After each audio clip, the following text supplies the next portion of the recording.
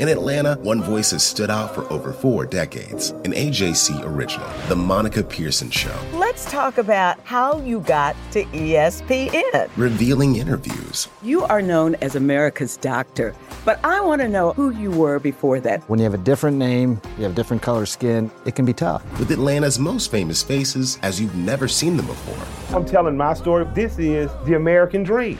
The Monica Pearson Show, streaming now on AJC.com. Donald Trump has been indicted in Atlanta. We have so many court dockets to follow, but we haven't really seen anything yet. The Atlanta Journal-Constitution has covered every moment of this historic case. I've been writing about this investigation for 2.5 years. Our team is led by reporters Bill Rankin and Tamar Hallerman. Follow our coverage on AJC.com and listen to new in-depth episodes of the award-winning podcast, Breakdown, the Trump Indictment, only from the Atlanta Journal-Constitution.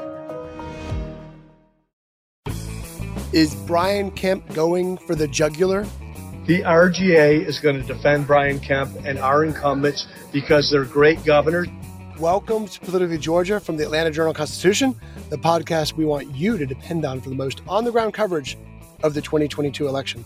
I'm your host, Greg Bluestein, along with your other host, Patricia Murphy, and we are two of the political insiders here at the AJC. If you haven't already, please follow us on Apple, Spotify, or wherever you get your podcasts. Coming up later, how Georgia Democrats are unifying as the GOP dukes it out and why some Democrats are crossing over to vote in the Republican primary. But first, Brian Kemp is really pulling out all the stops to defeat former Senator David Perdue in the closing days of the May 24th primary. I asked the governor what it means to have the support of former Vice President Mike Pence. Here's what he said. It's incredible. We got 3 great governors that are coming and many others that are supporting us from afar. We got the Vice President coming in.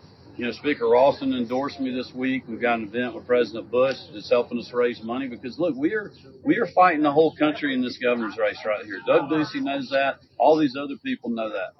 Governor Kemp also says that the surge of Republican turnout, its record turnout so far in the early voting process, is a sign of enthusiasm. I think it's great. I think people are fired up. They're mad at Biden inflation. They're mad, as the governor talked about, with the crisis at the border, and they're ready to push back. And I think it's going to be a great cycle for us. We just got to keep the momentum. It's a long way to November. Patricia, these final days right before next week's, it sounds weird saying that, but next week's primary is really sort of a tour de force for Governor Kemp. He is not letting up whatsoever on David Perdue between the visits from Chris Christie and Doug Ducey and Mike Pence coming up next week to this major economic development announcement, the Hyundai plant that he's going to go down to coastal Georgia next week and announce. All that put together, he's trying to show no quarter, to give no recourse whatsoever for David Perdue to fight back. Yeah, and it's amazing because it feels like a general election with the amount of resources and attention and energy the Kemp campaign is dumping into this moment. And knowing it's a primary, it feels like it's a neck-and-neck primary. I think we have seen from polling, from anecdotal evidence on the ground, from endorsements, et cetera, it doesn't feel like a neck-and-neck primary right now between David Perdue and Brian Kemp, but just the amount of effort, time, money, events, TV ads, endorsements, advocates, everybody who's anybody who has anything to do with Republican politics in the state has really gotten into this race. And I've been amazed that they've gotten into it for Brian Kemp in such a kind of an uneven way. You wouldn't know that there is a former president who has come out against Brian Kemp based on all of the Republicans who have gotten into this race and gotten involved in this race on Brian Kemp's behalf and against President Trump's pick of David Perdue. I think it speaks to the fact that Kemp is up in the polls. I think there may be some Republicans who would be sitting on the sidelines and saying, well, I'm going to support whoever wins. I think it speaks to the relative strength that everybody in the state sees of Kemp, but it also speaks to just the inherent strengths of this Kemp campaign. So he is not letting up, though. I totally agree. He's got this crazy schedule coming up, just more than a dozen events over the next several days. That is not the same case over on the Purdue side, and I think this is going to start to really show itself up in the results as well. And we'll talk about that in a second, but to your point about the crazy schedule, I am here in some park in Forsyth County in between two campaign stops. You're on your way to go see David Perdue. I just saw Governor Kemp with Governor Christie, and I'm going to go see Gary Black. We are also having these crazy schedules because this is the moment where it's a lot of fun to be a political reporter too, because all that work we've been covering, all the dynamics of the campaign, they're really coming into a sort of sharper relief right now. And our readers, listeners, viewers, everyone out there is tuning in even more so about what's happening. And, one of the trends you talked about was all this sort of a final rush of support for Governor Kemp. And I wrote about this sort of establishment revenge right now, where all these Trump opponents, Trump enemies, people who are Trump skeptics, they're all coming off the sidelines and backing Governor Kemp because they see this potentially as a way to punish the former president.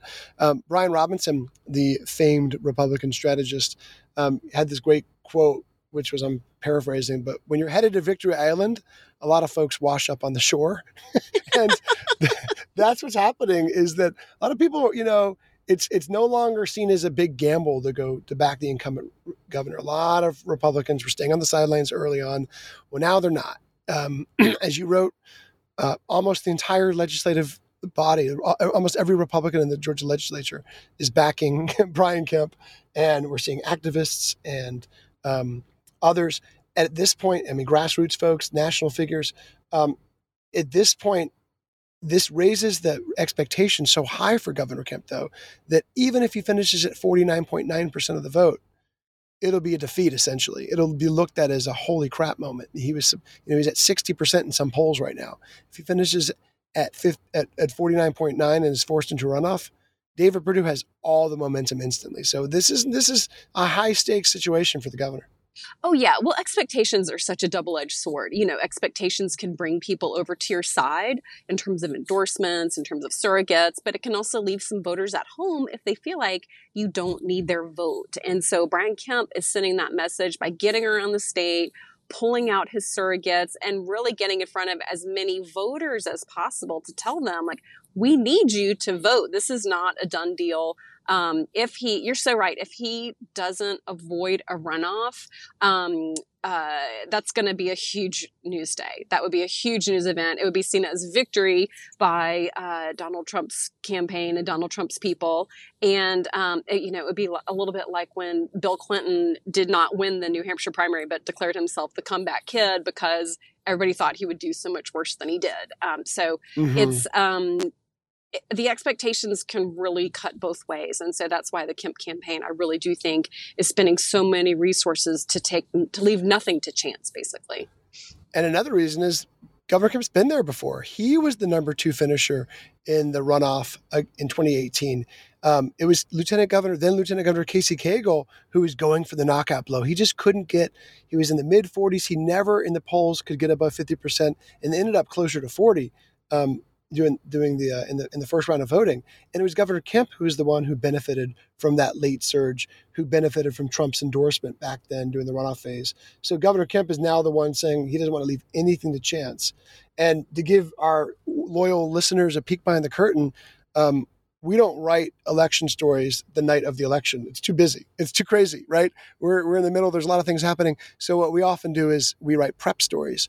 And so earlier today, actually, before one of the governor's campaign stops, I sat there for 2 or 3 hours and wrote up all the different prep stories for what could happen next week. So the governor wins, David Perdue wins, and headed toward a runoff. And it was kind of very interesting writing all the potential leads and analysis paragraphs about all those different outcomes. And of course, 2 of those 3 I'll have to throw away. I still have my Hillary Clinton wins prep somewhere in my mailbox. So at least you didn't hit the button on that one by accident. Yeah. We also, a lot of journalists learned that night too, to make sure you have your prep for all eventualities, because a lot of people weren't thinking Trump would win. So we're ready in any eventuality. But right now, Governor Kemp doesn't want to leave anything to chance. And we're seeing as well, David Perdue is not giving the signals that you'd expect a candidate who thinks he's in a race, he's in a close race, to give. I mean, he has had very few events. He had a very limited schedule over the weekend with, as far as we can tell, 1 stop at the Chatham County GOP down near where he lives on the coast of Georgia. Very limited social media presence the last few days. Very limited campaign events, just a handful of gatherings this week, mostly county GOP meetings at night. So not the same packed schedule. His campaign would push back, saying it's still working to finalize some other events, that he's still doing a lot of media interviews. And of course, they've been pushing the line that early voting numbers suggest that he could be in stronger contention than the polls do. They keep on pointing to the fact that a lot of new Republican voters are casting ballots, a lot of Republicans who skip the 2018 midterm, a lot of Republicans who only vote in races where Donald Trump is on the ballot. So all that could be a good sign for David Perdue, but it could mean nothing. We just don't know. It's really hard to look into these numbers, Patricia. Yeah, and especially because Georgians don't register by party, we really don't know who's voting in this election other than how they voted in the past. And Georgia voters have all sorts of reasons for voting in different primaries.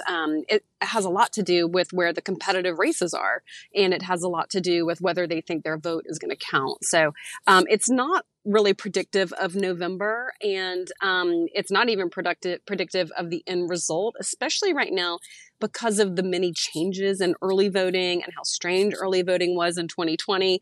I don't know. It seems like there's also a good chance that people could just be getting early voting taken care of because absentee voting, vote by mail has been a little bit up in the air in terms of when people's deadlines are. And so we just don't know the reasons behind some of this activity. And in Georgia politics, especially, people always ask us to predict what's going to happen, like every day, what's going to happen, we think is going to happen. And we literally don't know. We do not know. There is a scenario where David Perdue pushes this to a runoff. There's a scenario for just about anything in politics. And so we have to wait till the results come in. And that's the reason we write those. We write many stories, and it's the reason why most candidates actually write 3 speeches for election night as well, because we just don't know exactly how it's going to go until the story is written. I still remember the 2021 runoff where we were expecting David Perdue to give some sort of speech that night and then ended up just telling everyone his aides had to go down to the hotel and say, everyone go home, there's going to be nothing. He gives no speech at all. And that so was even if you prepare him. Yeah, that was pretty consistent with how that campaign was going anyway. You were like, oh, that seems just about right. We didn't see a whole lot of him before election night, and we saw none of him on election night. And I've been surprised at the light schedule that Perdue's been keeping. To have one public event, that is your schedule for a year away from the primary, not the weekend before the primary. We don't know what to make of that, but if you are another Republican, if you're a Perdue supporter, you'd like to see a little more get up and go there. It's important to do press, but it's important to do all of the things ahead of primary day this close to it. You're exactly right. And part of this trend that we're closely watching is something that we wrote about in the Jolt a few days ago, which was this significant proportion of Democratic primary voters, reliable Democratic primary voters who voted in the Democratic primary just 2 years ago, who have flipped over and voted in the GOP primary. About 7 to 8% of the number of voters in the Republican primary voted Democratic just 2 years ago. So not a enormous number, but a significant number. Just like we said, it's really hard to read into the GOP numbers. It's hard to guess who these folks are supporting. Some of them we've talked to tell us that they're supporting Brian Kemp and Brad Raffensperger because they want to vote against whoever Trump has endorsed. But others, they're trying to play it strategically and saying that they're voting for the Republicans they feel will be more vulnerable to Stacey Abrams. And some of them are saying that would be David Perdue. So there's a lot of gamesmanship. We have no idea if it will actually have any impact on next week's results because we don't have next week's results. But Patricia, it's certainly been a unique trend in Georgia to watch, in part because there's no real marquee race. There's important races on the Democratic ballot, but Stacey Abrams has no opponent and Raphael Warnock has only a little known competitor. So there's less of a major reason for that some Democrats feel like they need to vote. Yeah, if you're a Democratic voter, let's say in Atlanta's 5th congressional district, Nikema Williams is running unopposed for the House seat. Stacey Abrams is running unopposed. Raphael Warnock may as well be unopposed. He has just very nominal competition. And there are these huge races playing across the aisle. And I reached out to and interviewed about a dozen Democratic voters who voted in the Republican primary and asked them why. I didn't find anybody who said, oh, I'm looking for the weakest candidate.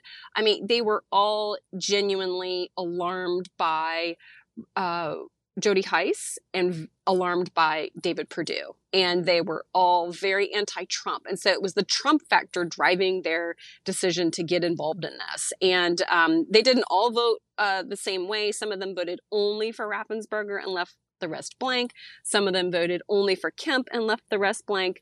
But they were all motivated by Trump and said, I feel like Trump and the people he is choosing are dangerous for democracy, not dangerous for Democrats in November, just dangerous for democracy. And in a swing state, there's always the chance that either party could win. And in an off-year election, in a year that's not shaping up to be really, really great for Democrats nationally, many of these Democrats said, I know it's entirely possible the Republican could win in November, and I don't want that Republican to be David Perdue or Jody Hice. Now, I did not talk to all 16,000 Democratic voters who switched over, so that is only a tiny sample, but it was really consistent, and I was really interested in that. All but one said they were going to vote straight Democratic ticket in November, but one woman said, I think that Kemp and Raffensperger stood up to Trump, and that's about all you can ask from somebody. So that was those are the results of my interviews so far. Well, on the same topic, before we take a break, on the same topic, we here at the Politically Georgia podcast bring you breaking news all the time, and I'm on the campaign trail. Patricia, you're driving, or you're hands-free. You're in transit. I'm driving. Okay, I don't want to get you in trouble. You're driving to an event. But we just have this fresh... Is that bad? Hands-free. She's hands-free. She's not violating any traffic laws.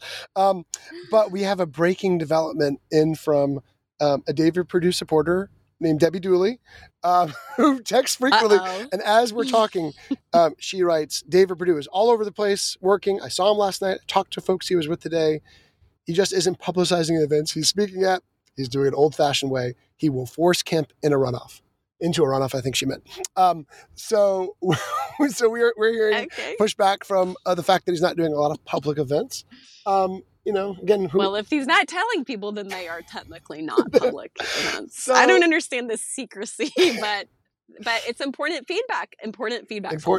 We understand it. We hear it. And look, me and you, we get texts all the time from Perdue allies just like this saying the numbers are moving his way. But again, we're also hearing the same pushback from not just Kemp's allies, but like independent folks, people with no skin in the game who are polling this, either because they're interested in different trends that are going on or anything. And all the tracking polls we've heard from independent folks and, of course, from Kemp's folks show he's hovering around the 60s and that he is in just fine shape. But certainly, if he does get forced to run off, there will be no narrative that he let his foot off the gas, because he has not done that at all. This is Politically Georgia from the Atlanta Journal-Constitution. Hip-hop is a product of Black people. It's a product of Black song and celebration. The Atlanta Journal-Constitution presents hip-hop's most pulled elements are pulled from the South. A Southern hip-hop story. We always go back to that moment of the Source Awards. Everybody wants your rhythm, but they don't want your blues. The biggest names in hip-hop. Atlanta is still the mecca for hip-hop. 50 years. No one can deny one film. The power of the South now. The South got something to say. Streaming now at ajc.com/hiphop. Our journalists at the Atlanta Journal-Constitution are working around the clock to keep you updated on all the developments surrounding the Trump indictment. Now the AJC is putting all of our coverage in one place with our new Trump 19 newsletter. Every Wednesday, you'll have our latest coverage and analysis on this historic case in your inbox. So sign up for free today at ajc.com/indictment newsletter. That's all one word. ajc.com/indictment newsletter. And we're back to the Politically Georgia podcast from the Atlanta Journal-Constitution. I'm your host, Greg Bluestein, along with your other host, Patricia Murphy. And we are two of the very enthusiastic, energetic, and not tired at all hosts of the Morning Insider, The Jolt, which you can get in your inbox every morning. Patricia works on it every night late. No, I work on it every night late. Patricia works on it every morning very early. See how not tired we are? And I imagine we're going to have a lot of campaign trail fodder in the latest Jolt. Also, some analysis of the Tuesday night primaries all over the nation, but particularly in Pennsylvania, and some of how that translates here in Georgia. So we'll see a lot of that. And of course, some fresh details from all the various stops that we have been making. We think the Morning Jolt newsletter sets the stakes and the agenda in Georgia politics, and you can get it in your inbox every morning. If you're a subscriber to the Atlanta Journal-Constitution, you can join us and support our work and join our community right now, this very moment, by going to subscribe.ajc.com/podcasts, and your first month of unlimited digital access is just 99 cents. I can't believe it. That's subscribe.ajc.com/podcasts. So you always know what's really going on. And Patricia, one of the things that's going on right now is that Democratic runway is about to run short. Democrats have enjoyed a lot of this Republican infighting, a lot of sparring. If what we think happens Tuesday happens and Herschel Walker wins without a runoff and Brian Kemp wins without a runoff, then the full frontal attacks from Republicans, the undivided attention from Republicans will soon shift over to Raphael Warnock and to Stacey Abrams in their races for Senate and governor. And that really changes the ballgame. Yeah, it really does. And we know that Republicans have been itching to run against Stacey Abrams. They would have loved to have had this conversation start about 6 months ago, but it is what it is. And I think that Republicans and Republican voters tend to be very good at resetting themselves once they head into a general election. So any anger or frustration, I really do feel like is going to fall away once they are focusing on Abrams and the idea of a Governor Abrams. And I think that she's always been a real unifying force for Republicans. I got a mailer in my mailbox today it's an anti-Burt Jones mailer, and it is calling Burt Jones, who's a very conservative Republican running for lieutenant governor.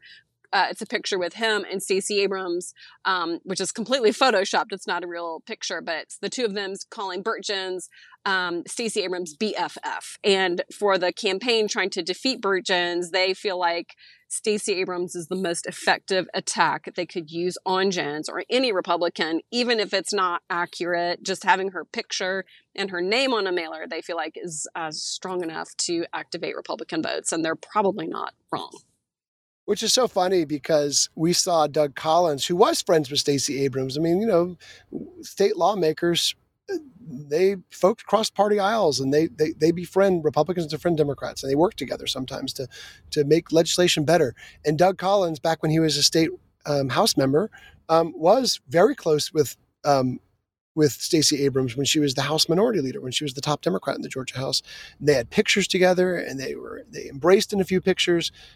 They were so close that Stacey Abrams even made Doug Collins a character in one of her books. He was kind of a nerdy, kind of somewhat annoying character in one of her romance novels, but like endearingly annoying, not like annoyingly annoying. So if that makes any sense. Of course.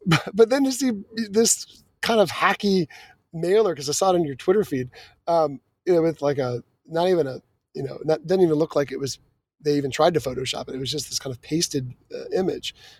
Just shows you how this was an outside group. It wasn't a campaign, right? But it shows you how desperate folks get at this point in the race. Absolutely. And this is what happens when we're this far away from a primary. And so I think when people are getting mailers in their at their homes, it is super important to consider the source, look who paid for that. Same with ads, especially on Facebook, anything on social media, Instagram.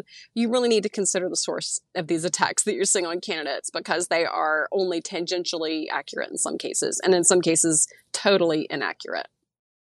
I like the tangentially accurate is a nice way of saying not true. Yeah. So I had the chance to sit down with Stacey Abrams the other day and asked her if she's seeing any more energy in the party since the leak of the infamous leak of the Supreme Court opinion on Roe v. Wade. Absolutely. And it's coming from every corner. We know that For many years, the specter has been out there, but it has never seemed real and imminent. And what that leak proved is that this is not just a talking point for elections. It is a reality. And there are thousands of Georgia women who are confronting that reality. And so are men in the state. So are families. This matters. And the fact that Republicans are now chattering about whether they're going to criminalize women, whether they're going to put doctors in jail, whether they are going to fully and completely ban abortions with no exceptions, those are real conversations, and we can no longer pretend that it's hyperbole. It is absolutely possible because we're watching it happen across this country, and we've watched it happen in the state. Now, these comments came shortly after she spoke at the Democratic State Party's big annual fundraiser, where the agenda, the top of the menu, if you could say that, was unity. There was a clear contrast between the Republican infighting over Trump and between Perdue and Kemp with the Democratic field, which of course there's still a lot of warring down the ticket, rivalries down the ticket for offices like Lieutenant Governor and Attorney General and Secretary of State. But the top of the ticket is unified. And Congresswoman Nikema Williams, who's the chairwoman of the state party, she talked about that sort of trend going on as the divide with Republicans is just deepening. We're letting them hash out their family business while we're continuing to do the work of the people of Georgia. Patricia, I thought that event a couple nights ago where it attracted about 1,000 people was a sold-out event. The main speaker was Senator Amy Klobuchar, but she didn't even really need to be the main speaker because the main speakers, the keynotes, in effect, were Raphael Warnock, Jon Ossoff, and Stacey Abrams. Those were the crowd pleasers at that event. And I just felt like it really did underscore the fact that Republicans are divided, and they're going to continue to be divided no matter what. Doesn't mean they can't win. Doesn't mean they're not. Many people would favor them going into this November election. But Trump will still be a specter. Democrats don't have to worry about that. They've got their own issues, plenty of them. But, Democrats are united up and down the party aisle behind Raphael Warnock and Stacey Abrams at this moment. Yeah, Democrats definitely have that going for them. I think that is the benefit of being an ascendant party, a party with a very clear leader in Stacey Abrams. There's no power struggle happening there at the top. And some of these other candidates, Raphael Warnock and Jon Ossoff is not a candidate. He's a senator now. But these people really are heroes within the party because of all that they were able to do in 2020. And so they are just this. I feel like this might be like the apex of the mood of Democrats right now. Of course, if they manage to win in 2022, nowhere to go but down. Exactly. In 2022, if they win, they're going to have to really wrestle with having to make some tough decisions. But right now, they have a single goal. They have a single leader. That is exactly the place you want to go, frankly, when you're any organization. One thing Democrats are going to have going against them is the national mood of the country. And if they can rise above that, if they can localize this race, or if they can capitalize on the anti-Trump sentiment out there, that'll be really important. But right now, President Biden, who, of course, won Georgia, is way underwater in Georgia nationally. The national trends are really tough. Inflation is so real. People's paychecks, even if they're getting bigger, they're buying less. And it is a time when you're reading more and more about stocks that are down, bonds that are down, portfolios are down, retirement accounts are down. And even this morning, I was reading about the most recent Fed chairman saying that a recession is likely. Those are all headwinds for any governing party. And so Republicans, while they're going to need that unity, because they're going to need a unified message to take into those November elections to rise above and beyond what's happening in Washington and at the national level. I couldn't have said it better myself. You nailed it. Democrats have plenty of issues ahead, and they're going to have to outperform Joe Biden, which will not be easy. Well, Patricia, that is about all the time we have on our show this week, but we're going to be with you later on this week for a Friday episode where we recap all the latest news in Georgia politics. And of course, if any news breaks, you can expect a special episode of the Politically Georgia podcast. Again, new episodes come out every Wednesday, Friday, or whenever news breaks. So we will see you then on Politically Georgia from the Atlanta Journal-Constitution.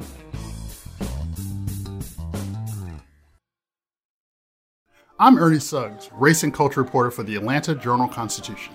And I'm Nedra Ravone, lifestyle columnist. Atlanta has been known as the Black Mecca for so many years, but that means something different to everybody. It means everything to me. I've been living here for 24 years, and I am still amazed at how rich the city's Black culture continues to grow. Every day I wake up, I learn something new. Well, you all can learn something new by subscribing to the Atlanta Journal-Constitution's new newsletter called Unapologetically ATL. It's all about the people, the events, and the entertainment happening in Metro Atlanta that Black people might want to know about. Like historically Black colleges and universities. Atlanta's thriving art scene. And the city's growing neighborhoods. Wherever you live, we want to hear from you. We want to hear what issues are important to you. So subscribe today at www.ajc.com/unapologeticallyATL. Only from the Atlanta Journal-Constitution.